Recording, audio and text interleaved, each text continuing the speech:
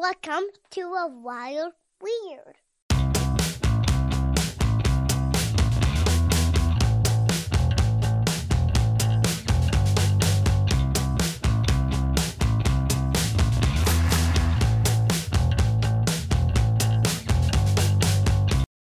Your lighting looks great. I tried. I've got where are you? I'm in Vancouver, Washington, about 10 minutes north of Portland, Oregon. No way. I'm in Vancouver, Canada. So that's what I was gonna ask you, because I thought you were. Yeah. I knew you were from Canada. I didn't know if you're from Vancouver, British Columbia. I was gonna ask. That's it. Yeah. Oh, so I've Vancouver is that on the eastern part of on the United States, like northeast? No, it's like 3 hours north of you, dude. Oh, yeah. That's sorry. Yeah. Vancouver, British Columbia is right north of Seattle. That's right. Yeah, it's like 3 hours to Seattle. Maybe awesome. No, not even that much. It's like 2 hours, but 3 hours like crossing the border, I guess. And were you born in Canada? Yeah, born and raised. Yeah, I've always wanted to visit Canada, and I've never had a chance. Really? Yeah, it's been really hard lately. We're so close. Huh? How long you been in Vancouver, Washington for? Oh, God. I grew up in Portland. I've lived in Vancouver for about 7.5 years. Yeah. It was like at the time, it was like in my early 20s, and I was not doing so great in my life at the time. I was living with my parents, kind of floating jobs, just trying to, it's like that stage of where all my friends are moving on. I'm kind of by myself, working part-time jobs. Yeah. And I was like, my brother and sister moved to Vancouver. And I was like, you know what? I'm going to move up here, kind of like start anew, and met my wife when I moved up here. Nice. And got a job working for a local transportation company. And I've been here since, bought my house here. It's nice because it's cheaper to live here than in Portland. And there's just sales tax. Oh, yeah, except the sales tax. That's what sucks. But it's nice that I can still go to Portland, visit friends, go to the city, and kind of do whatever I want within a driving distance. So good stuff, man. That's great.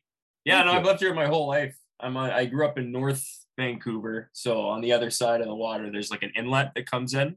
Yeah. And now I'm on the east side, which is over the water. So, but it's a little bit cheaper over here. Yeah. Well, how's the weather doing up there today? It is smoky. Same, dude. It's really weird. Hey, Kev, you mind closing my door? Thank you. Oh, that's a nice nun. You should see it. You want to see the plate? In a sec. Here, can you close the door? Yeah. Nice. Yeah, it's weird. I was out for a walk with the dog this morning and didn't notice any smoke. And then just like sitting here over the last half hour, it just suddenly has rolled in. So it smells too. Like it's kind of acrid. Yeah. Yeah, it's sort of weird. I don't know where the fire is, or it's basically we haven't had rain in like a month and a half. And usually what happens is like when it doesn't rain and there's no when there's no precipitation, the smoke from the interior of BC comes like funneling through the Fraser Valley. Yeah. But that hasn't happened this year, which is kind of strange. And climate change is great. I know, it's great, hey? It was bad last year. Like it's been a little bit better this year for forest fires, but I'm sure it's the same down there. That it's just crazy. It's like I'm thinking like where our weather is similar since we're kind of in the north, like west region. Yeah, it's northwest, same deal. But it's been the same. It hasn't rained in so long. I think we had one day where it sprinkled for 10 minutes and then it was still 89 degrees outside. Yikes. And like now it's like, God, today it's supposed to be 95. Woo! And I look out my window and it's just overcast, smoky, glazy. Like my wife took my kids was going to take my kids to the park. Yeah. And then she's like, well, I'll just we have a mall nearby that has like a big play structure on the inside of it. She's like, I'll just take them to that one. It's indoors. I think I've been to that mall. The Vancouver mall? Is it when you're like coming down the hill and there's like, I think there's like a Wendy's and like a Super 8 motel on the one side. Yeah. And then, okay. Yeah. That's awesome. We used to go down to Washington quite a bit, like as a kid, go on little trips with the family and stuff. Oh, really? That's awesome. Yeah. Are you familiar with like the Portland, Oregon at all? Have you been there? I've been there. I haven't spent a bunch of time there. Actually, most times I've been there has been playing with, like, I was playing in this Heart tribute band a few years back. And for some reason, like tribute acts in like locally, it's like there's no market for it whatsoever. But we go down to like Southern Washington, Portland, and we played to like 1,000 people. It was insane. Wow. People were just so into. Have you heard of Hairfest? I think it's just outside of Portland, but it's an entire festival devoted to cover bands. That's cool. And people lose their shit. Like it's. And do they do that like once a year? People. Like, yeah, I'm guessing it's coming back, but like it was a huge deal, and I never played it with them. But yeah, there's just seems to be a huge market for cover bands down there. So most of the times I was in Portland, it was like we drive down, we do the show, we stay the night, we dude, like get a voodoo donut, and then where do we play? Dante's Inferno. Right downtown. There. And then an auditorium that was connected to a high school, but it was like 1,000-seat auditorium. Is it Revolution Hall? Revolution Hall. That was it. Yeah. And Revolution Hall. I just went there for the first time about a month ago to see a comedy act, and I'm still waiting to go see a band. Like there was a band I wanted to go see. Oh God, it was like one of my wife's favorite bands. I can't remember their name, but she wanted to go, and it happened to be on a day where I had like 3 things scheduled. Yeah, and I couldn't go. I was like, this sucks. And like it was one of those, like no matter what I did, I couldn't reschedule because people weren't available. So I was like, I have to do this. It's the only time it's gonna work. But I went there and saw Andrew Santino. Have you heard of Andrew Santino? No, I'm not familiar. He does a podcast, stand-up comedian, lives in LA. Yeah. And it was my first comedy show I ever went to was at Revolution Hall. And it was wonderful. I loved the atmosphere, the theater seats, like how they have bars on both levels of the building. And it's attached to a high school next to a soccer field. Yeah. And you're like, oh man, it doesn't even seem like it would be here. And it's got like a rooftop bar where you can overlook. That's right. Yeah. That rings a bell. That's awesome. Years ago. But if you don't mind me asking, like, what honest opinion of Portland? Like, what did you think of the city when you came here? I think I had it built up in my head as this, artistic paradise, like the dream of the 90s is alive in Portlandia kind of thing. Awesome. Like you thought of like Fred Armisen. And yeah, exactly. And like I really like Elliott Smith. I know he spent a lot of time there, was based out of there for a long time. Yeah. And I don't think I've been able to form an opinion of it based on my travels there, but it still is in my inner conception of it is still very positive. But I've also heard that it's got a lot of issues and exactly. And like it's nice to hear people who have a very like positive perspective on it. The romantic view of it. Yeah, and like I mean, we got a homeless problem. It's starting to get better actually. Well, like same deal up here. Yeah. So I mean, like I feel like any big city you go, there's always going to be a homeless problem. And it's going to vary and during COVID, obviously it was the worst. But like right now, like they got a lot of initiatives where they're cleaning up a lot, and they have like those kind of like pod neighborhoods where like they provide housing for the homeless. Oh, that's good. And those have been popping up pretty much everywhere and kind of clearing out a lot of these like homeless villages under bridges and overpasses. Yep. And very familiar. In Vancouver, I live off 4th Plain, so like right when you cross the bridge to go into Washington, like the exit to my house is like the second exit into Washington. So like there's 2 main roads, Mill Plain, 4th Plain, and they just built like I think 2, but there's one down the street from my house. And oh my God, just from them putting that one there cleared up everything. A lot of the homeless people from downtown Vancouver get a place to stay. They provide there's nonprofit organizations that provide food. And like I drive by it every day going to work, and you could just see like they built up this community. There's people handing out food, clothes, blankets, different things, and it's super awesome. And it's nice to see that like they're finally doing this, and they're not doing it in a way that's basically saying leave, go somewhere else. It's like we're gonna provide temporary housing, more of a band-aid solution or less of a band-aid solution. Yeah, that's been such an issue up here with the tent cities and stuff popping up because the population is just so large that they can't house all these people. Yeah. And there's just very limited, just with the geography of Vancouver, like you're surrounded by the mountains and then the border to the south. And there's just not a lot of places to build temporary housing, and they get a lot of pushback from neighborhoods too when they try and do that. So a lot of them is a lot of the housing is centered around the downtown east side area, which is like the homeless mecca, if you will. Oh yeah. And they seem to be very slow on building temporary housing for people. But like you said, like the Band-Aid thing is kind of the issue. I was listening to a podcast, and they had this I think investigative journalist on it, and he was talking about like fentanyl usage and the increase of fentanyl in drugs, and like the way he worded kind of like, or the patterns that he noticed was that like he would call different cities throughout the country in the United States, and they were all experiencing an influctuation of drug use and homelessness at like within the same time, and it's just increasing in all the major cities. And one thing that coincided was fentanyl and drugs, because the cartels and drug organizations replaced poppy seed farmers with fentanyl labs. So basically they got people that worked for the government and different people that were chemists and that knew how to work in a lab. They basically cut their, like, how do you say it, their kind of margins of paying people to farm, where they can pay two guys in a lab to create this large amount of fentanyl to fill with their drug, like to put in their drugs in 2 days, where it would take a month to farm the opiates and the poppy seeds that they need for like cocaine and different drugs. So they had a 90% profit increase just from replacing poppy seeds with fentanyl. Oh yeah. And even if it's that much cheaper too. Yeah. And so like it's a dramatic profit.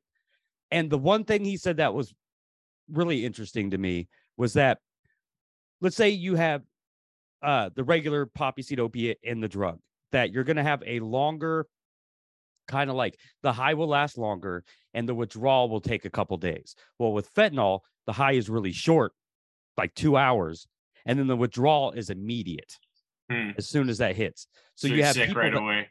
It's right away, and it's highly more addictive. And so what happens is these people that are addicted to these drugs with fentanyl, they live near where they get their drugs. Absolutely. That's why there's a coinciding to like the amount of tents, people living like closer to neighborhoods where these houses that sell it are at.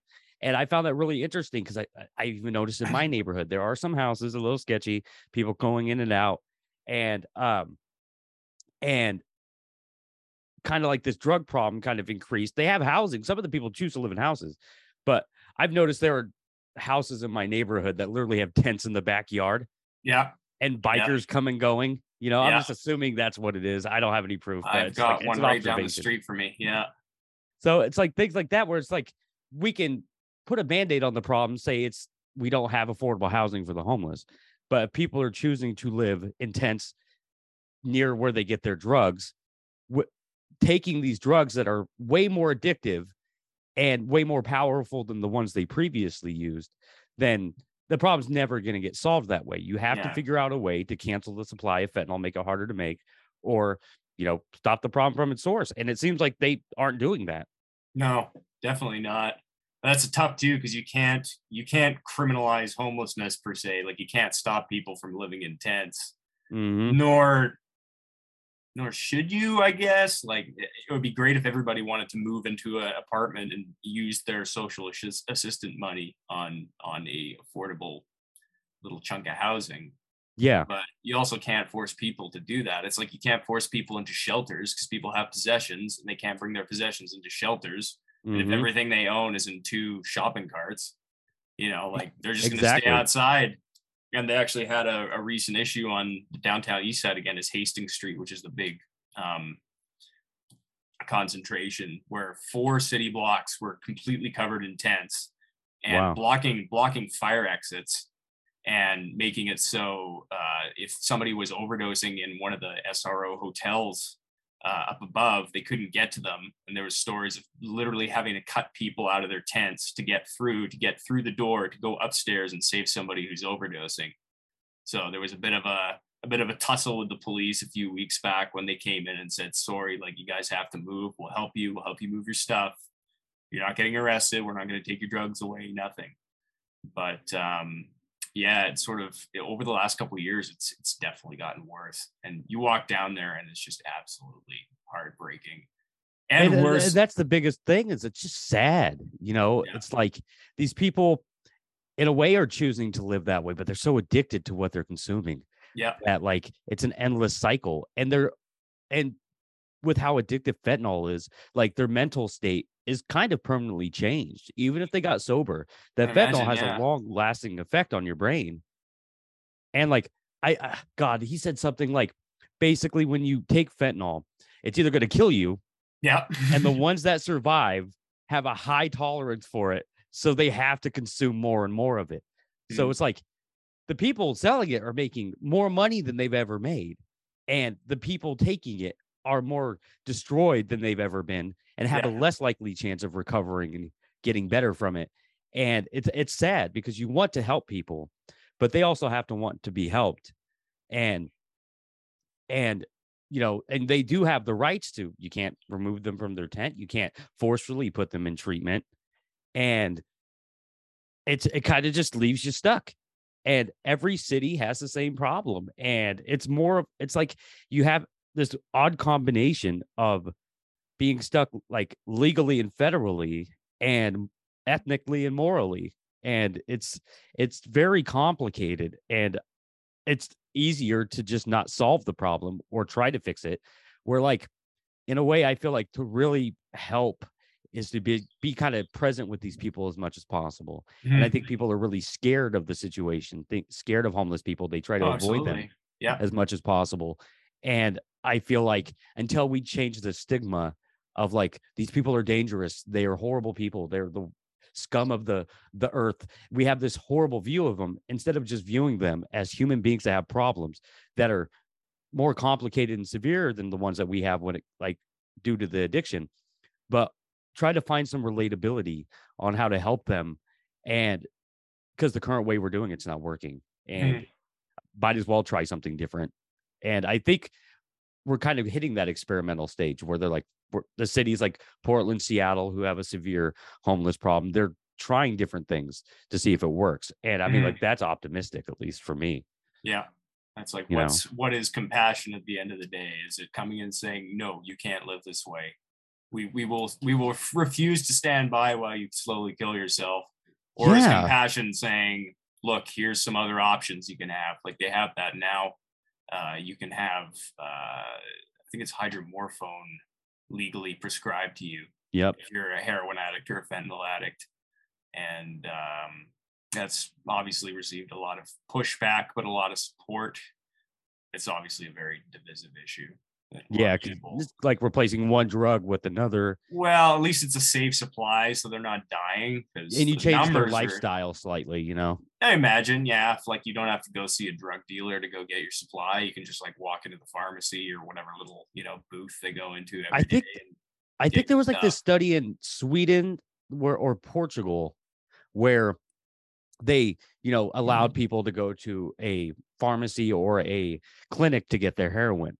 And when you replace like the atmosphere of like what you have to do to get it and where you're going to get it, these people can live relatively normal lives. It's like, it's weird how like, oh, instead of going to this drug dealer, you can go to this clinic and get it. It's like, oh, yeah. Well, now they have like that, like when you're an addict thinks like, oh, now I know I don't have to worry about how I'm going to get the money for it. I can go to this place and get it. That's out of their mind now. And they just go on with life and know that by tomorrow at 2:00, I'm going to go get my drugs. Yeah. It's weird how much that helps. Totally. You're lessening your reliance on, the underbelly of society. So maybe if that's something you're trying to leave, then, you can just go see somebody at the pharmacy for your supply instead of having to stay close to the people that are going to keep you in your cycle of addiction. Well, it's like I there was this thing I was listening to where this guy was like talking about his cigarette addiction, where it's like he went in jail for like 3 days, and he was smoking like 2 packs a day, and he said that as soon as he realized he was going to be stuck in jail for 3 days, he didn't think about the cigarettes because he knew he couldn't get them. And just the fact that like him knowing like, well, even if I there's no way I'm going to get cigarettes, you kind of have that acceptance. Well, there might be a way, but yeah, there's probably a lot. There's a lot of different ways, depending on the prison. Yeah. It was 3 days. I'm doubting it was a maximum security facility. Yeah, he's probably like in a cell by himself. Like, yeah. You know, like where they hold people in the drunk tank or something. Sure, yeah, at the police station. But no, dude, like I appreciate you coming and talking with me. And there's a lot of things, like, especially kind of similar around this conversation of like connection with humanity, kind of like something we all share with each other. Like one thing that kind of brought me to you and got me really interested in your music is that the first time I listened to one of your songs is I was at the gym running on a treadmill. Oh, and randomly on a playlist, Double Life popped up. Really? Right. And I was like, and then it starts like kind of has that climactic build up and then into the guitar. Yeah. And I was like, oh, this is like the funkiest thing I've heard in a long time. And dude, like, I don't like it was completely random. And it sent me down like this thing where like, actually I quit my workout early because I was like, oh, okay. So I stopped the treadmill, kind of went and sat down on a bench and like looked up your name, put your name in like Apple. Yeah. Look at your albums. Like I started listening to Double Life, Never Enough, like everything in that album. And like, 'cause I listened to Never Enough right after Double Life. And that was sweet. Like a completely different vibe. But I was like, did I travel back to like the 80s or something? Like, like one thing I'm a huge fan of M83. Have you heard of M83? Yes, absolutely. Huge influence. So M83 was the first band like years ago I listened to that I heard like a saxophone and like their song. Yeah. And I didn't realize because I always thought of like saxophone and like that kind of music as like Hall & Oates, 80s kind of certain vibe. But then like the last couple, I would say 2 years, I started getting into bands. And like you're seeing like more experimental music. And then I remember I watched one of your videos and I was thinking like, is this guy playing these instruments by himself? Like, does he know how to play all of these instruments? I was like, because if he can play the saxophone, play the guitar, play the drums, play the keyboard, I was like, this guy is amazing. Like I thought like this guy is doing something that better than a lot of people I've heard in recent time. Like I have such a huge respect for like, you know, artists, instrumentalists, and originality. And that's what my podcast is about. I just love talking to people about the things that we all share and love together, like music, art, culture, different things. And ever since Double Life came on, I was like, okay, I put that one, and I think it's Meet Me in Our Dreams. Meet Me in a Dream. Yeah. So, and that, you know, another great album, like slightly different vibe. Great. I was like, dude, this guy's just putting out some hits. And then look deeper into like, and if you don't mind me asking, how do you pronounce your last name? I just don't want to get it wrong. Wozanek. Wazonek. Yeah. So, and then you had a project a few years earlier than that called Wozanek, right? Oh, it's still going. Okay. I have two things going at the same time. So I haven't put out even better. Keep doing those two things. I haven't put out a Wazonek album since it was I think it was January 31st, 2019. I was like, I want one to roll out the decade. I don't want to have a 3-year, I don't want it to show up on Spotify as like you released one in 2017 and 2020. I want it to be, I have 2 years in between. I get that. In 2017, they were very simultaneous. Mm-hmm. Like I had both of them going at the same time and did Double Life and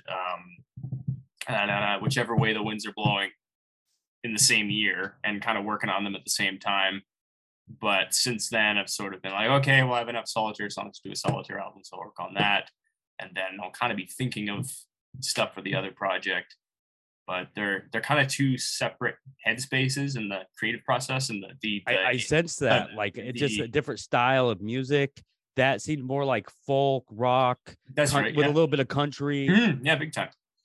And I was like, that like you were just hitting me full of surprises. Like you had this album that I was initially introduced to that felt very funky, jazzy, like just hitting all the things. It's like I was like, who is this guy? This is the funkiest, soulful white dude I've ever listened to in my life. And then I went back and listened to that, whichever way the wind blows. Yeah. And I'm thinking like, this guy can do everything. I was like, so, and then I'm going in my head, like, who's his influences? Because you probably have a plethora of artists who influenced you throughout your life. Yeah. That's, so I was like, yeah. And one thing I find really interesting, and I'm not trying to like toot your horn too much. No, that's all right. I appreciate it. No, dude, anytime. And but I'm thinking like, okay, this guy can do that. Like, I can't think of a lot of artists that really step out of a certain type of genre or get experimental. And these people are like, first thing that came to my head was like The War on Drugs. Have you heard of that band? Yeah, totally. Kind of like with all his albums, it kind of seemed like he was trying to do something different. Yeah. And like, there's a huge respect with artists. Those are the ones that kind of keep me engaged. Like, I'm always looking to see what's their next thing they're doing. I'm always trying to be like current with like their music. Like when you released Waiting, I was like, and that was a complete surprise too, just like Double Life, where I'm going on a walk with my dogs, and then it pops up on a playlist, like on my Listen Now playlist. And I'm glad it's doing that.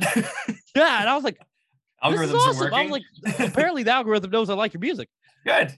And I'm like, oh, okay, a little different but similar vibe. I was like, this is nice. And dude, like, I just, you never disappoint. And tell me, like, growing up, what were your influences? Like, when did you get started in music, and like, what kind of inspired you to go this path? Ooh. Well, if we go way back, I was played a lot of James Taylor and a lot of Joe Jackson. I don't know if you know. I'm sure you know James Taylor. Joe Jackson's I don't know what you'd call him, kind of new wave. He's done a lot of different stuff, but anyways, a songwriter and producer and band leader from England. Both had two musical parents, both hobbyists, not, never looked at it as a career path and got out of it fairly young, but music was always in the house. And a lot of Joni Mitchell growing up. My grandmother loved Joni Mitchell, dude. Yeah, she's awesome. And one of those artists that you just, it means different things to you at different points of your life, I find. Oh yeah. But early influences, Dad's record collection was vast. A lot of classic rock. This is like, I'm talking like before 10 here, like a lot of really was in the big Queen phase for a while. All same. Led Zeppelin, a lot of Canadian acts, a lot of the Guess Who, Rush. I just started listening to the Guess Who. I'm not like, I just recently started getting more into classic rock. And in high school, I was a huge hip hop head. I went through a weird phase of middle school where I was obsessed with James Brown, Ray Charles, Stevie Wonder, Al Green, like all these, R&B singers from back in the day, the Isley Brothers. Yeah. I was such a nerdy white kid that loved singing R&B music. Oh, baby. And I still do. I still love it. And like, I remember I think the first song I mustered up to sing in front of my family, which is like, I was born in Tulare, California. But we moved to Portland when I was 3. So I grew up in the city my entire life, but my brother and sister are about 7 years older than me. So they grew up in the country. So in my family, I'm kind of the black sheep, where I grew up in the city and my brother and sister are country folk. Like, okay. My sister just recently moved to Tulsa, Oklahoma, because she wanted to be more involved in the culture. And my brother lives about 45 minutes north of me in Battleground, which is like out in the country, owns like acres of property. That's a sick name, farms, does all that. Yeah. So I was like, I'm going to sing Footsteps in the Dark by the Isley Brothers. And I did that, and got some positive feedback from family. They were like, oh, that's so nice. But also my brother and sister just like, oh my God, I can't believe my nerdy little brother singing the Isley Brothers. And then got really into like old school hip hop in high school, like 90s hip hop, De La Soul, Tribe Called Quest, Wu-Tang, LL Cool J, all that, a lot of New York rap. Sure. And as I'm like going into my 20s, I start just like, I think it was the introduction of SoundCloud. And really, okay, kind of like where things are popping up randomly, more obscure artists that aren't really in the mainstream start popping up. So you're kind of exposed to like people trying new things, and it's good, but they're not like nationally recognized yet. Right. Okay. So I became obsessed with searching for music. And I still do that to where like every week, it's usually Thursday or Fridays, I'll go on Apple, I'll go on Spotify, SoundCloud, YouTube, and I'll just look for artists and I'll listen to it. I'll listen to more than like the first minute and a half of the song. I'll be like, I'll listen to this and see how it makes me feel. Because like for me, I believe that music is supposed to kind of invoke an emotion and bring stuff out, right? Yeah. And I think that's what drew me to your music was like you brought a lot of emotions out, positive emotions. Oh, good. And to where like I was like, you have songs that were very upbeat and very complex and made me feel good. And then you had songs like Never Enough, which are telling a story about like a negative experience and kind of allowing the listener to feel that pain. And I thought that was really like super awesome and rare to come across. I don't think you don't get that a lot in mainstream music. And, you know, it's mainly like, it seems like sound marketing nowadays. Now I try, you know, I'm 31. I try not to be super nostalgic, but like, I can't help but be that when I hear music from the back in the day that invokes emotion still, you know, it's tied to a certain period of my life. I'm sure I'm not like consciously aware of, but then you listen to like your music that invokes this emotion and many emotions, like, and it kind of, it becomes special because it allows you to process certain things. Like little less than last year, my mother passed away. Oh, I'm sorry. And oh, thank you, man. And you know, and I've been trying to, you know, process that and of course like feel it through. And I felt like your music helped a lot. Like it just brought out these emotions that allowed me to feel through it and process these emotions. And then the next song would be kind of like a song that would fill you with hope and inspire a little bit. And I was like, okay. And it was roughly when I first listened to your when I first heard Double Life, it was slightly right after I started the podcast, and I'm still trying to figure out what I want it to be about. Like I'm not going to keep doing this if I don't feel like I'm what's the reason to keep doing this? Who do I want to talk to? What am I trying to get out of it? And what can I do? Because I was like, okay, so I want to kind of change the narrative of how people view Portland, because you know, there's a lot of negativity about Portland. And for me growing up in it and being in it, I loved it. And what do I love about, like, what are the things that I love? I love the city I grew up in. I love music. I love supporting people. I want to be able to support people that I believe are doing great things for themselves, for other people, and inspiring people through their art and through their music. And I really felt that from you. And I was like, I thought it was a long shot to be able to talk to you. I was like, oh, I want to talk to this guy. Universe, make it happen. And it happened.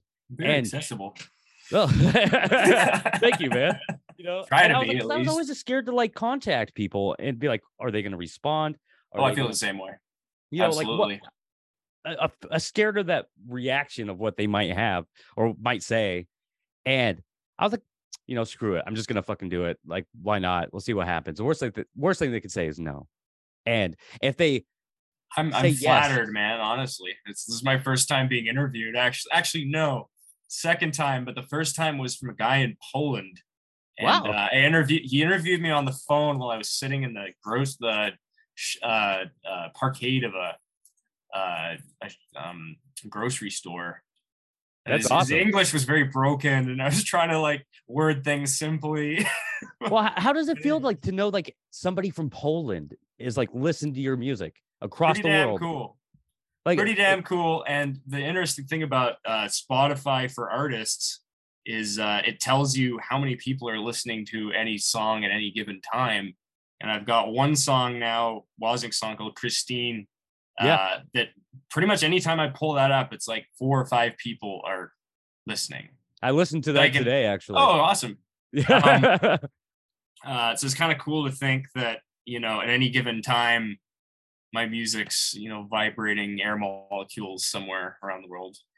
And, you know, like there's music that is like background music, filler music you hear in a grocery store or something. You know, you hear like one Phoenix song or like a Imagine Dragons song back in the day, and you're like, I can't believe that's just here in Safeway.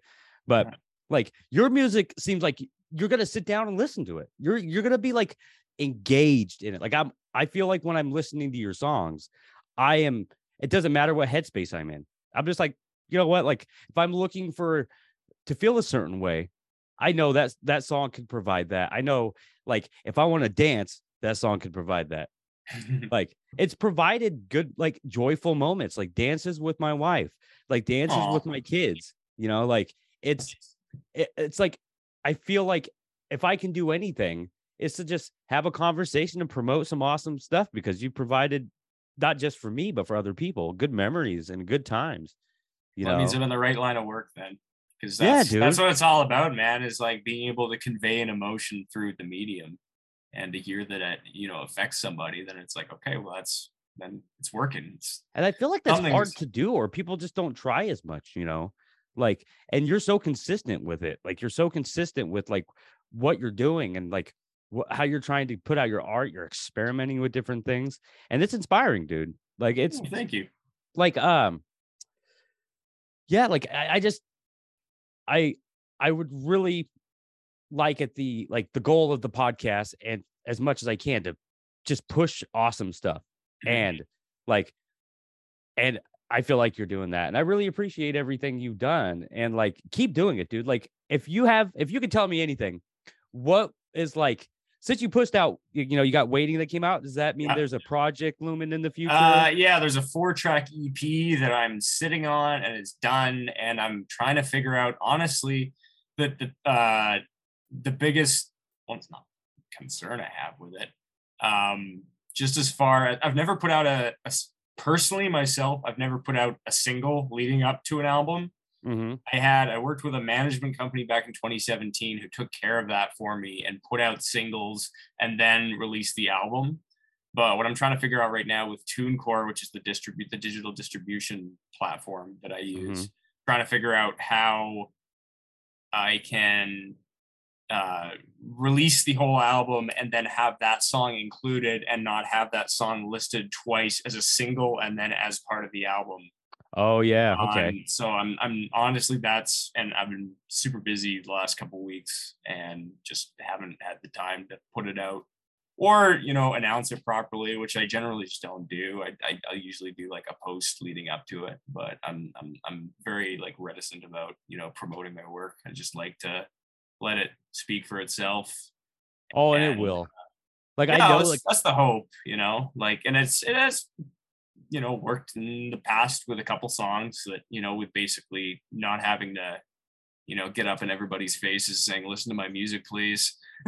It's the algorithms have done me a favor, and people who don't know me personally can have access to the music or be exposed to the music through the algorithms. So no, dude, I totally get that. And it's weird that social media makes it like so complicated, because you're like, you have to do it. If you're going to promote anything, you have to use it. And then you don't want to become addicted to it or like obsessed with it, constant scrolling. But you're like, how do I use this as a tool to just put my stuff out there? And it's complicated stuff.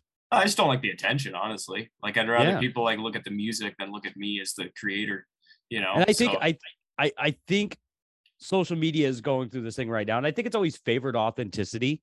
And I like, as long as, and people can sense it, the algorithm senses it, because the viewage. I feel like as long as things are authentic, people gravitate towards it, and I like your music's as authentic as it can get. So I feel like just putting it out there, like, of course, like, there's certain circumstances, stuff you got to deal with. The record, there was a lot of green tape things you just have to deal with. But I think just putting it out there and just being like, here it is, it'll speak for itself. You get the feedback, you take the feedback, and then you adjust accordingly to that, but keep pushing your stuff, because you're going to keep evolving as a human. You're going to keep evolving as an artist. And that's right. You're going to want to experiment with different genres of music, whatever you just feel like doing. Whenever you could, 10 minutes from now or an hour from now, something could pop in your head and you're like, I'm going to do that. Let's lay it down. I'm going to try it. So it's like, life will happen. And I don't know, man. Like, things get pretty complicated when it comes to like social media and different things, but I don't think you really have much to worry about. I think as you just put out your stuff, man, I'll help promote it. I'll get it out there too. And I think people will just find it. And once they find it, they're going to be stuck. They'll love it. That's good to hear. Yeah, I definitely I prefer doing it that way. I definitely felt quite uncomfortable when I was being pushed by someone else to, promote, or at least, or even just provide the materials for promotion. Because, maybe talking to, okay, well, we got to get this out to a publicist. Publicist wants to talk to you. They want to talk to you about your music. You need to have, do a write-up and for a 3-sentence write-up on what the song is about. Or what you think of this song, and I can't. Can't you listen to it and just figure it out for yourself? And part of me wants to be okay, that's the way it works. I'm just gonna play the game and do it. Yeah. But whenever I'm doing something disingenuously, I just get uncomfortable about it and just worry that I'm not gonna say the right thing, or come off as somebody who wants the attention. Yeah. When I don't, I guess. It's really odd because it's a business dilemma to where it's one artist I think that did it really well was Prince, where Prince is he put out his own music, he produced it all, he wrote his music, you could only buy his albums on his website. He was solely just trying to be an artist and not have to deal with record labels and stuff. Yeah. And it seems like it's oddly intentional for these companies to have their business plan like this. It's because it kind of keeps you kind of second guessing yourself or being on your toes to constantly be a machine of music making, Mm-hmm. But then the artist might have a dilemma of I just want to put out my music. Can I just listen to it? If you like it, tell me give me some feedback. And if you don't, then I move on to somebody else, because there's always going to be somebody else that likes it. It's weird how it makes you second guess or kind of think to yourself, oh, I don't know, Yeah. But I have the same problem with this, because I'm okay, I listen to a lot of podcasts. Yeah. And same. a lot of them are better. I feel like every single one of them are better than me. And I don't for the first time last week, somebody wrote me on Instagram and said, "Thank you for doing the show." Don't even know who this girl was, but she lived in the city. So she lived in Portland. Nice. So she's around. She's local at least. And I was okay. I was oh, this is a first. I don't know how to feel about it. So I wrote her back, and I was should I write her back? So all these thoughts start flooding in my head of, okay, so she listens to my show. What's her view of my show? Does she I started feeling insecure just by her saying thank you for doing the show. Yeah. Is she a super fan? Is she crazy? That's what I thought.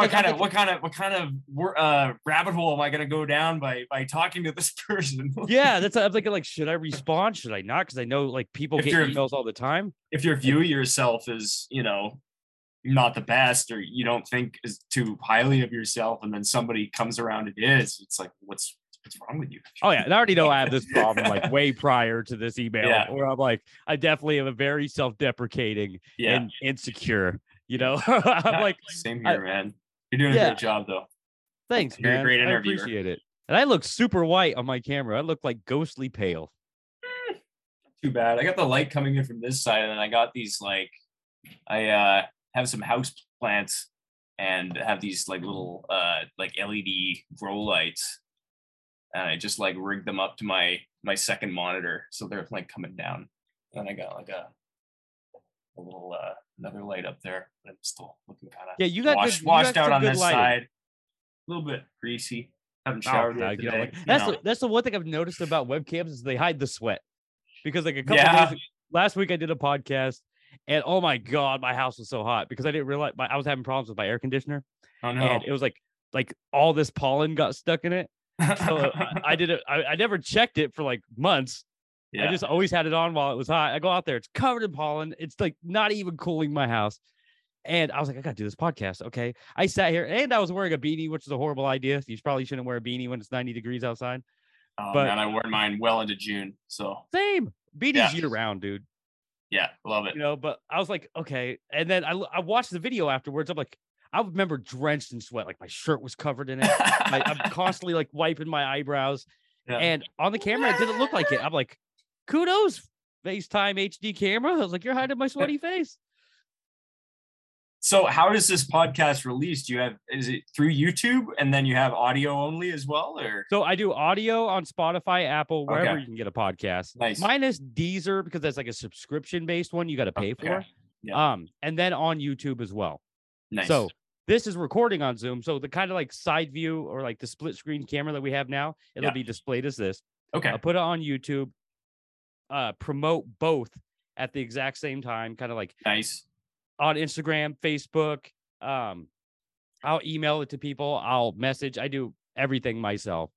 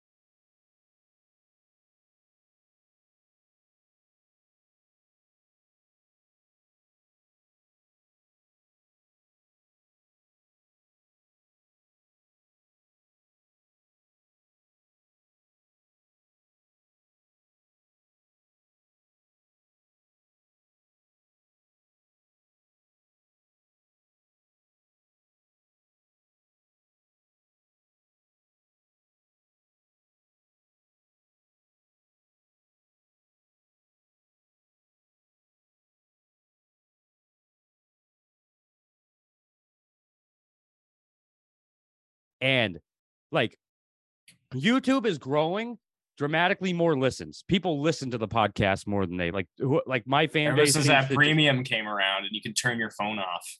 And you just listen. You could just listen while you're at work, while you're in your car, you know. So I think it's more convenient. And my wife is like really into like YouTube stuff. Like she's really big into like makeup, like goth makeup tutorials and influencers in that world. And she's like, people just post audio on their YouTube channel, and there's a fan base that listens to it. Yeah, without even watching. I listen to. Yeah, so like people, I didn't know that was a thing because I always just listen to podcasts. So like I'm still learning about these like promotional techniques and how to put stuff out there properly because I've never did this. I was barely on social media like prior to doing the podcast. So like starting the podcast and doing this, my first podcast was about 46 episodes ago. So God, over a year and a half. And I bought a blue microphone, put it on my kitchen table, and just recorded a conversation me and my wife had while our kids were sleeping. Or my son was sleeping, but my youngest son wasn't born at that time. And we just talked. And I was like, I really like this. It felt very therapeutic, right? And I think even 2 to 3 years before that, I floated the idea of doing it and just never put the initiative to do it. Just always put it off, made an excuse because I was always afraid on what people were going to think, what they were going to judge me. I was so scared of judgment. Mm-hmm. And I think about 2 years ago when we found out my mom was sick and leading up, my perspective of things started to slowly change to where I started thinking like, why do I care about these things that like my stress immediately went to my mother and away from a plethora of tons of other things. Those things just didn't matter anymore to me. So probably from about a year prior to like her death and up till now, I've just reshaped my focus on what I want to do, who I want to talk to, kind of like a constant gain absorption of knowledge, like, and especially with my kids getting older too. It's like I just feel like I'm entering a different stage of my life, and becoming more secure with myself because I have to. I don't want to be this guy who's raising 2 young boys and them to deal with or think about the stresses that I irrationally thought about for most of my life. I'm just trying to cut the cycle, you know. Imagine parenthood would do that for sure. It does. When you're constantly having to be a role model, right? So and my role model, like, don't get me wrong, my parents were great, but they came from 2 different environments. My dad was born on the Azores Islands off the coast of Portugal. Oh, cool. I was wondering about your last name. Yeah, Spanish it's and Portuguese. Yeah, and first generation immigrant. Worked since the age of 5, like on doing farming, manual labor, not much of an education, but worked like skin to nail since he was a kid. And so growing up in the city from a very old school father with kind of broken English, can't really speak English that well, with that kind of like mentality of like, we don't have a lot of money, but his work ethic and his hard work kept us going. And same with my mom. And so there was kind of like a difference that kind of made me feel bad because at the time I thought like, you know, I was like this insecure little kid, like nobody understands me. And my parents never will understand me because they're just this different generation. And like, I'm different from them. And God bless my mom. She always tried to relate to me. And my dad just came from a different generation where his father was like, you know, they're not, how do you say, emotionally available people. Sure. Like they're provider types. Yeah. And it took me till I was 30 to realize that. Just be like, to accept my dad for what he is. My dad's still alive now. He's 65 years old. Me and my dad have a great relationship. And it took me like taking care of myself and my family to kind of like, my dad's like, oh, you no longer need me. So now we can have a good relationship. Right. Yeah. So like, and then dealing with those emotions. So like now I'm like, okay, I definitely need to be more emotionally available to my children than my dad was to me. Because nothing against my dad, but my dad probably hugged me twice and has never told me he loved me to my face. I never got the vibe. Yeah, like I never got the vibe that he didn't. He just showed it in different ways. It just wasn't said in that culture. Yeah, that's not what they do. I never heard my grandmother say it to him. I never heard my aunts and uncles say it. So it's like, that's just the culture or how his family was raised. It's a cycle of stuff, right? Yeah. So, nothing against my siblings, but they're a little bit less emotionally sensitive than I am. Like, I'm overly sensitive. If anything, I'm too sensitive. Yeah. And having kids and being put in like the spot to where you got to provide, you got to be not just financially, but like emotionally, and to be a good husband, and to try to be, and it makes you like, God, try not to be the stereotype of the guy who's like, kids will change your life. They'll make you so much better of a person. But they make you reflect. That's all it is. Like, it's really odd when you see a child that looks like you and you're like, oh, that is me in a different version of myself, but they're individuals. So I think that in my head because they look like me, right? So you see kids, you're like, they're my kids, but they're people. I can't view them as that. They're going to have their own interests, their own personalities. Like, they're all going to be different in their own way. And I need to love that, cherish it, and nurture it. And through that process makes me look inward at myself and realize how shitty I am. And I need to be better. Right. But accepting the shittiness and being like, and then be like going about life in a day by day basis of waking up, knowing that, I should be grateful that I have children, beautiful children, healthy, a beautiful wife that loves me. And not a lot of people search their life for this. And I'm given this. So I shouldn't take it for granted. And that allows me, because when you think things that way, you think of it, you start to think of everything. It starts to leak out into everything else you love: music, art, the world, how your perspective on your neighborhood, the people around you, your neighbors. And it made me kind of shift my mind from internally deprecating, like constant deprecation of myself, feeling bad about myself, to be like, that's no longer important. You could feel bad about that. It's never going to change. What you need to do is be an example on how to love yourself and to be a decently okay person, so your kids can grow up to be a decently okay people. Just be happy. That's all I want. I've never been a person that wants their kids to do anything. I just want my kids to be happy, to do what they want to do. I don't care. It's like if they end up being gay, anything, I don't care. I just want my kids to be happy. And because all I want to do is be happy. And that's all that matters. And going into the podcast, I'm like, I'm just going to do this because I love it. I get to talk to people that play music, do art that I love. Like, it's a fucking honor to even be a part of life right now. Post-COVID, people that for sheltered indoors, that have, like, I feel like I talked about this last week, where I felt like post-COVID, there's going to be an explosion of art, right? There's going to be people that have been stewing on ideas, making music, not having a chance to be out performing it live to people. And then all of a sudden you got a renaissance of creative expression. And shows coming back and everything too, eh? Yeah. And so, like, everybody who's going, like, I'm sure when you go out and do stuff now, you're like, or play music live, you're like, I missed this during COVID. This is awesome. Not really. No? I don't really like playing live. I played yesterday. If I plug a band that I'm involved with called Brass Camel. They're a progressive rock group outfit, very 70s influenced. Awesome. Really, really tight players, good songs. And I was thinking about that because I used to play with them from like 2017 to 2019, and then just couldn't give them the time that they needed because they wanted to rehearse sort of 3 times a week kind of deal. Yeah. But I played with them last night because their keyboard player left, and I basically know all the material. There's a couple of new things to learn, but just had an interesting experience where I was like waiting for the show was sold out. It's 250 people packed into a little venue off Commercial Drive in Vancouver, and just feeling numb walking onto the stage. And it changed after a while. A few songs in, I started to feel like I was more there presently. But for a lot of it, it just felt like I was just like watching a movie through my own eyes, like people on stage.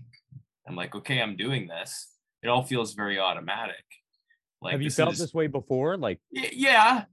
Generally, if I don't feel that way when I'm playing covers, strangely enough, because you know you're gonna vulnerable, like playing. Like, No, I don't feel vulnerable. I've never had stage fright. I've never been. I probably should have more. I've always felt that, like, if I fuck up on stage, I have enough of a positive self image of myself as a musician that it's never bothered me too much. I don't know how healthy that is, or whether I could put more effort into playing live. Like, I think I do well, and I think I play the songs correctly and, you know, get the parts right. But like, it's just never given me much of a thrill aside from doing cover stuff, oddly enough, because a lot of people I know who do play in bands that are more like work and not as much of a creative endeavor, creatively fulfilling endeavor, sort of look at that as just like, oh, I'm just going through the motions. But well, when you're playing that sort of cover stuff, I music, really does that like it. take you back to a certain place, or do you kind of like, do you ever listen to a song and you kind of imagine yourself on stage playing it, or like in a certain setting? No, not really. For the cover stuff though, like, you know that you're guaranteed to reach people, and you're not trying to go out there and like flog your own music. You're flogging music that people already have an established connection to, even if it's not everybody in the room being like, oh, this song, but you know you're gonna hit somebody. Yeah. And you know, you can sort of project your own feelings about how certain songs make you feel, and imagine that someone else is going to get to feel the same way. And that's sort of what I find rewarding about it. Well, what would you say is like, do you get a different feeling when you're in a studio, or in your like playing your own music by yourself, going through your process? How does that make you feel? Like, where do you feel the most comfortable, most happy while you're playing your music? It's definitely, I feel I've had this recent realization that I feel like I peaked about 5 years ago, and everything since then has been a bit of a going through the motions. I still like and believe in what I put out, but it's definitely the days of real like manic creative energy seem to have passed. And that doesn't mean I'm going to stop making music, but I've sort of decided that after this EP, I'm going to take a break and try and come back to it with some different instruments and some different ideas and some different methods, because I'm starting to feel a little stale. I feel like lately. that's what that happens to artists, right? Like, you know, throughout history, you have bands who had to take some break to get away from it, because if you're so consumed by it, then you don't really have no like life experience to write from, you know? Big like, time. That's actually it's like a very going good on point. an adventure and then writing a story about your adventure. You couldn't do it without going on the adventure, you know? Yeah. And like, and I've noticed, like, you know, I've watched documentaries with bands, and that seems to be a common thread with artists, where you need, not that like I hate that trope of like an artist needs to be in pain to like thrive and make great art, but they make great art in spite of that pain, right? Like, even though they're feeling that pain, they can overcome it and then do what they love, because music and love always overcomes pain. And like, I totally get what you're saying, but I think, like, if I could say anything to you, is like, like you said, you're going to keep doing it. Just keep pushing through those feelings. It's never going to be forever. Yeah. Like, and don't feel like you hit like a plateau or anything, because nobody ever hits a plateau.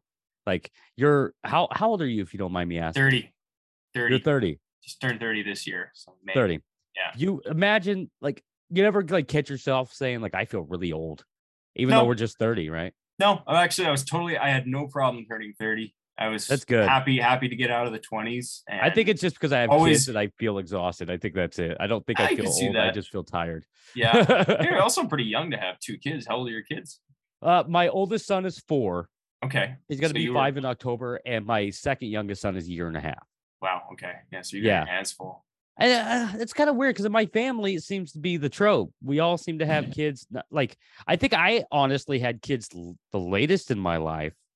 My dad was 10 years older than my mom. Okay. And my dad I think my mom met in 1983 or 84. Mm-hmm. And my dad was 27 and my mom was 17. So a little time. It was a different time back times then. change, right? But they were married for 40 years, until my mom passed. Like they loved each other. And my sister, I think, was 18 or 19. My brother, I think, was 21. Wow. And we all met significant others at that age. Like my sister's been married for almost 15 years. She has 5 kids, and she's 37. And my brother's got 3 kids, and he's 38. And like, it's weird because my sister, she still looks young. She's 30. She still is young. She's not even 40. She got 5 kids, but she got an 18-year-old son who just graduated high school. I'm like 31 years old with an 18-year-old nephew who bought a car and is going to pilot school.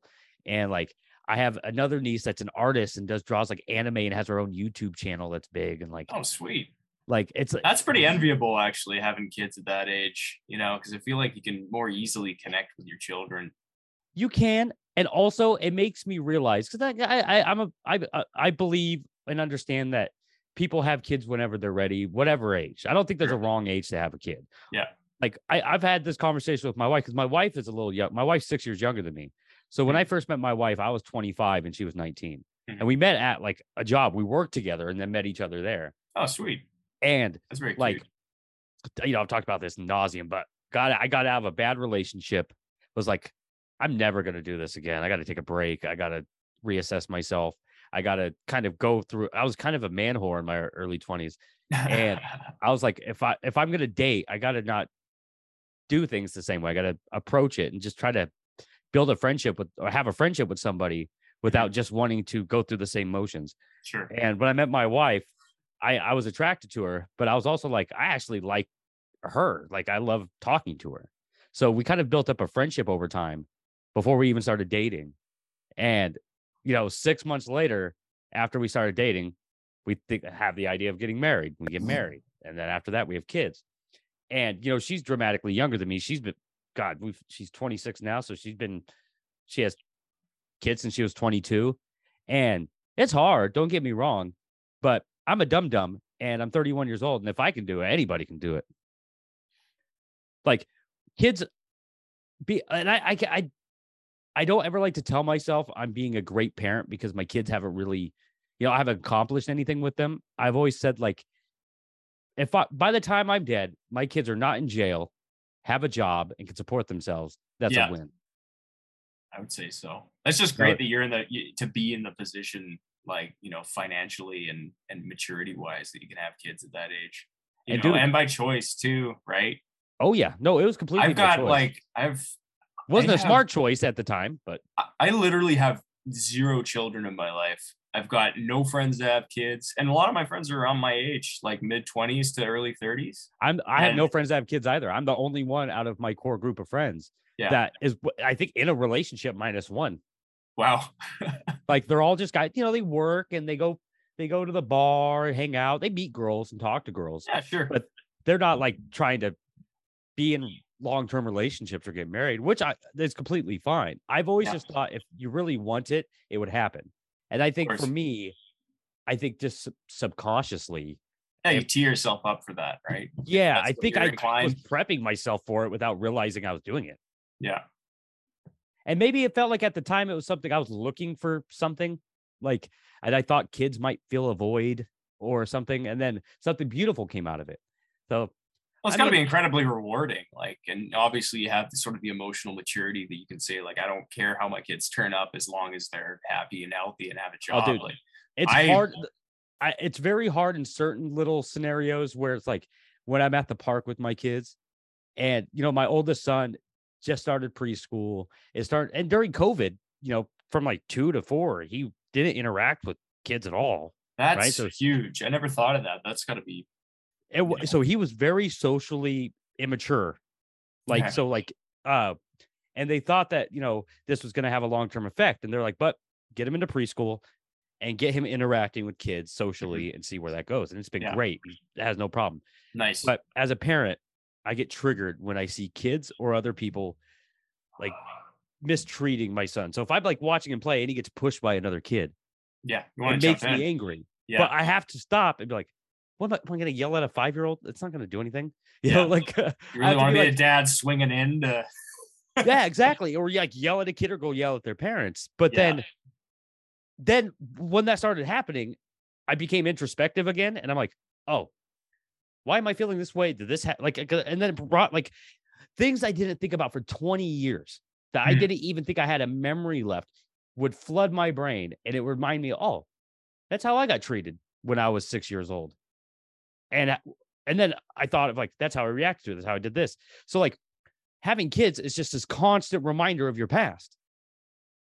It never ends. Like every stage they're in, if something happens to them, that memory pops back up in your head. And then it makes you deal with it.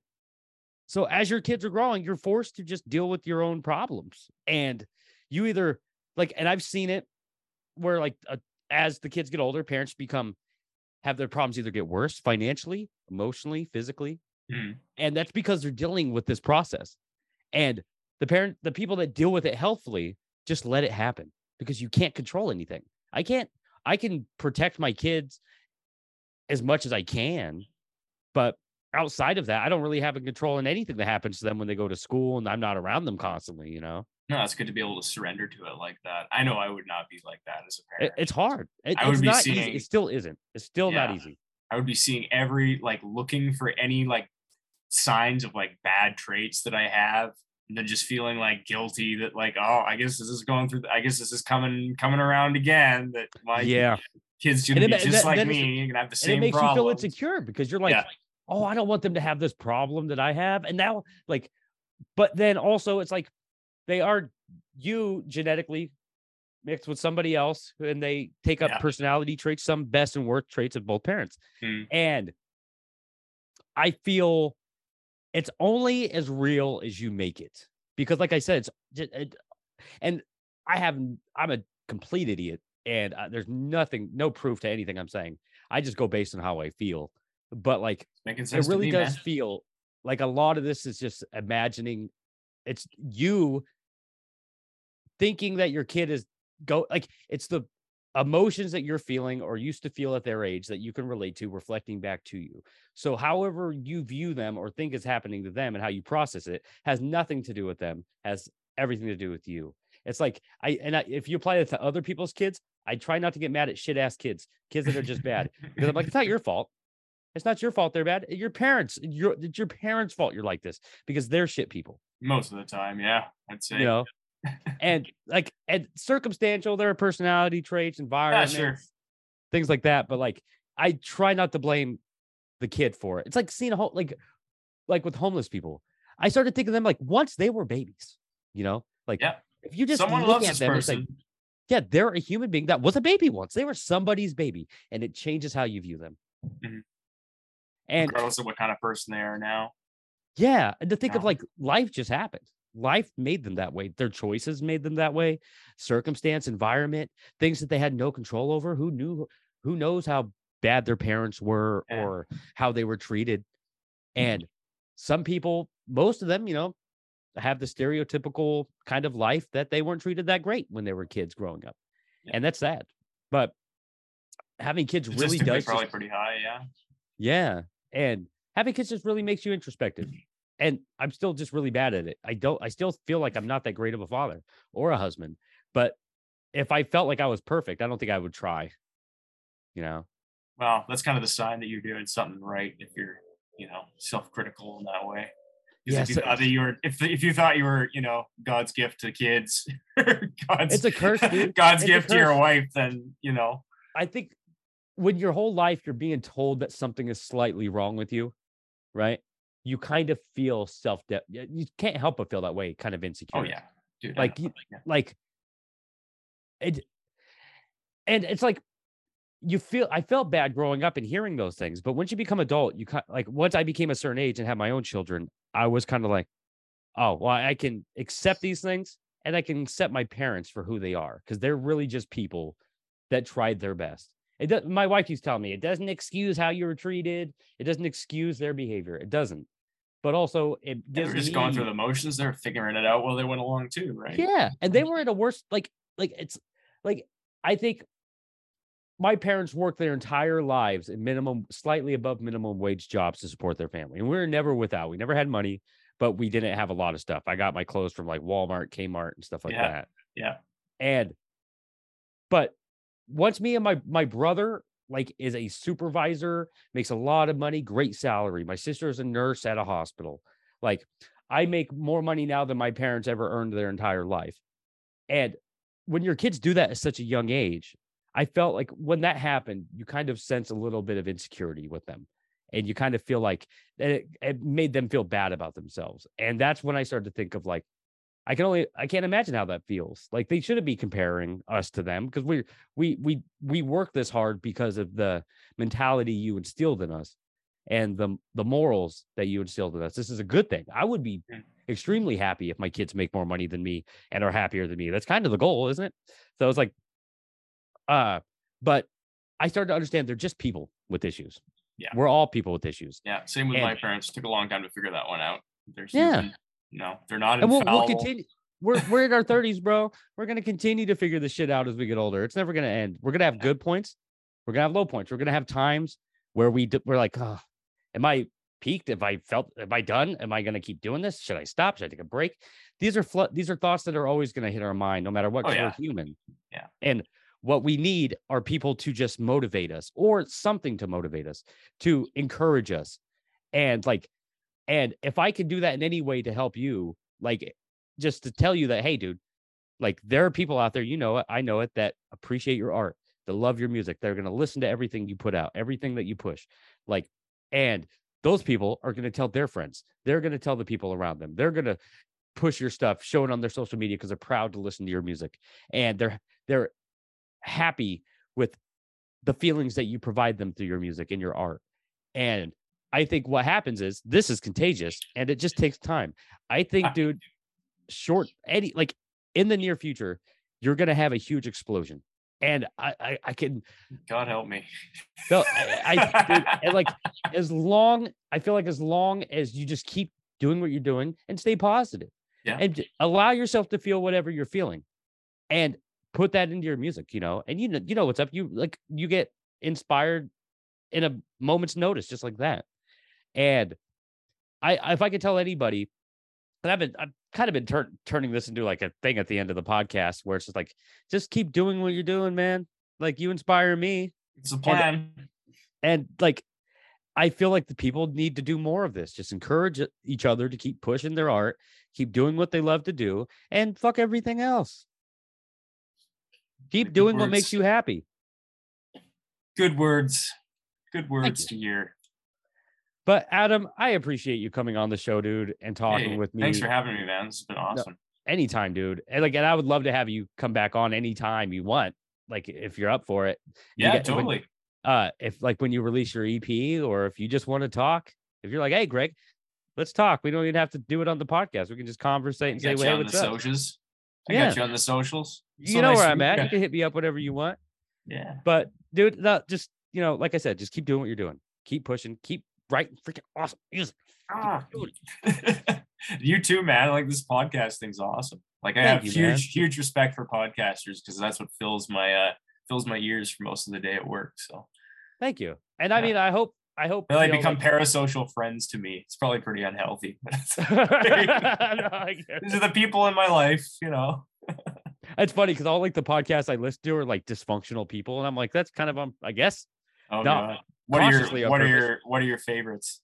God, a lot of comedy podcasts. So I would say I like Bad Friends with Bobby Lee and Andrew Santino. Bobby Lee is hilarious. I like a lot of podcasts that make me laugh, but I also like Russell Brand's podcast.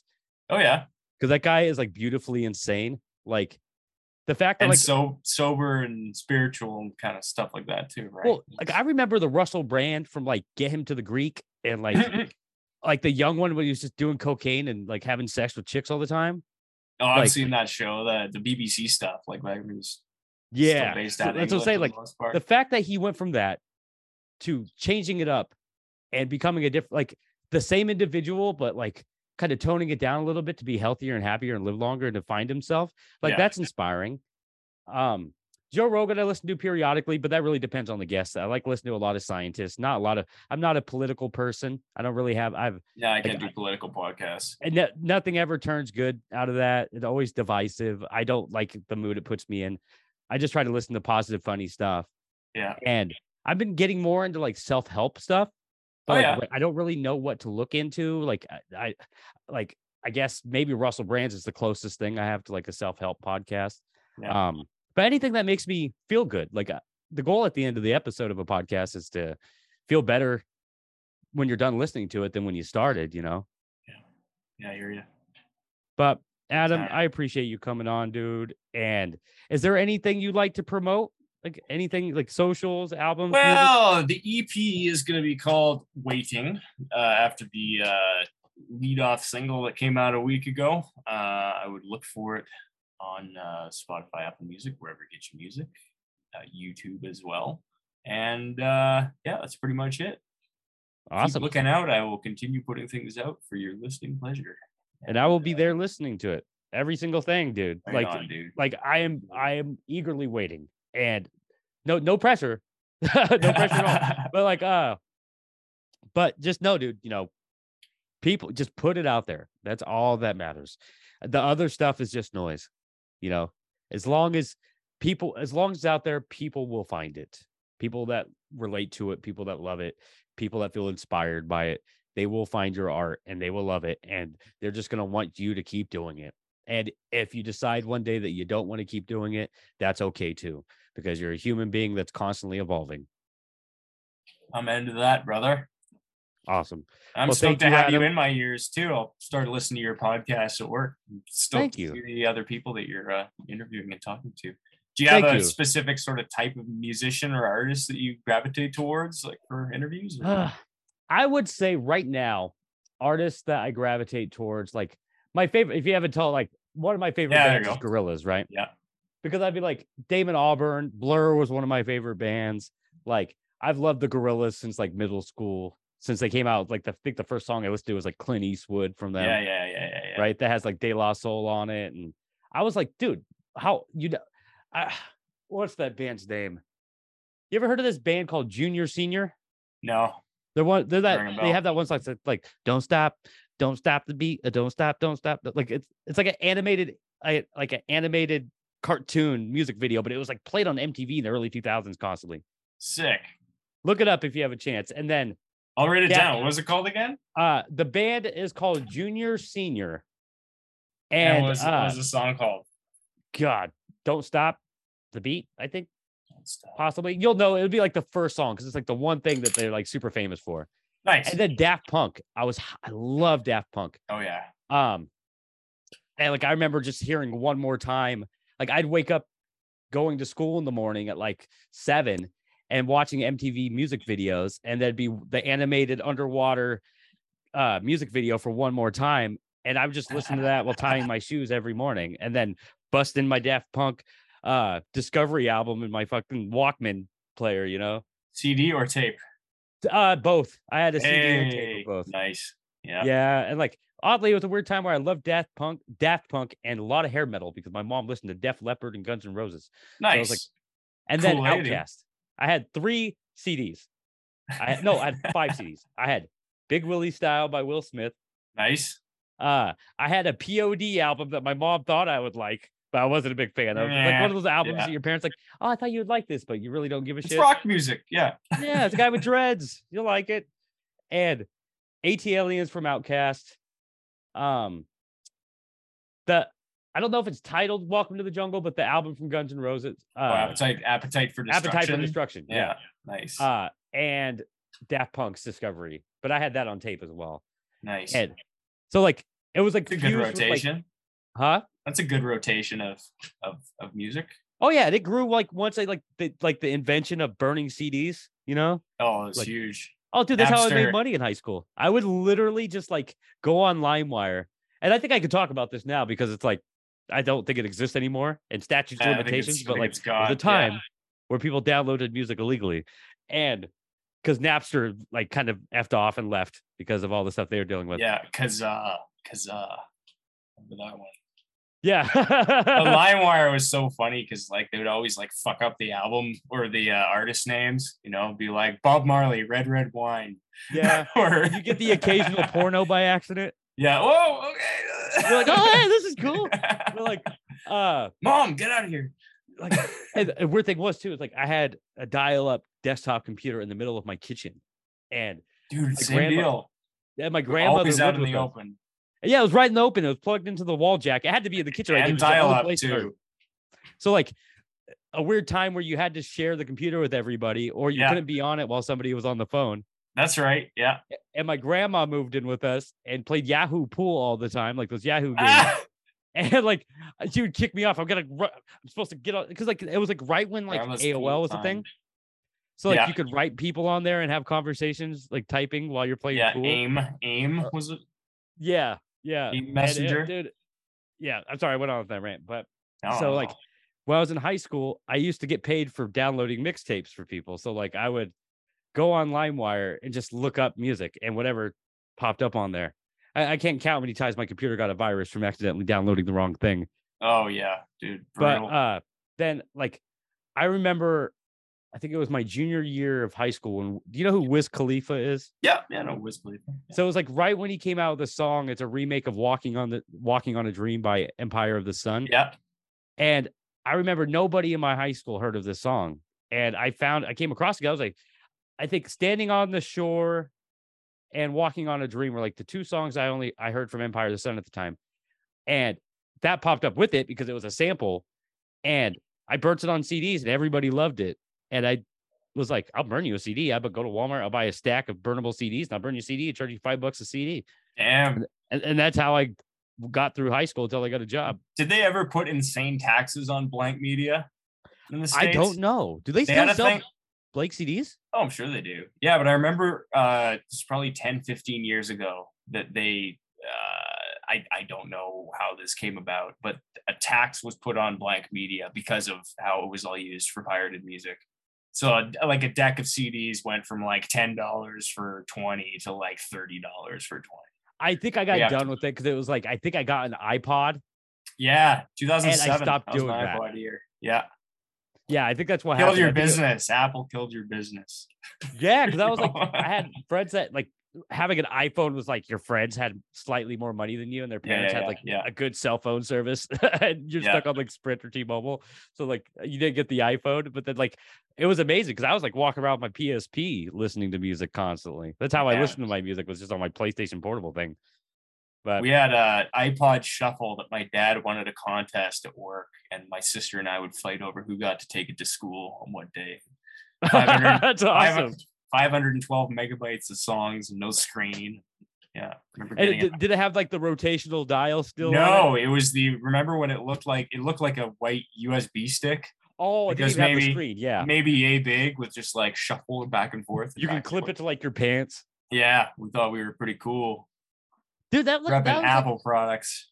I think that was like a change in culture where everybody became dramatically lazier, because I remember like as soon as I got an iPod, I was like, I never went anywhere without it.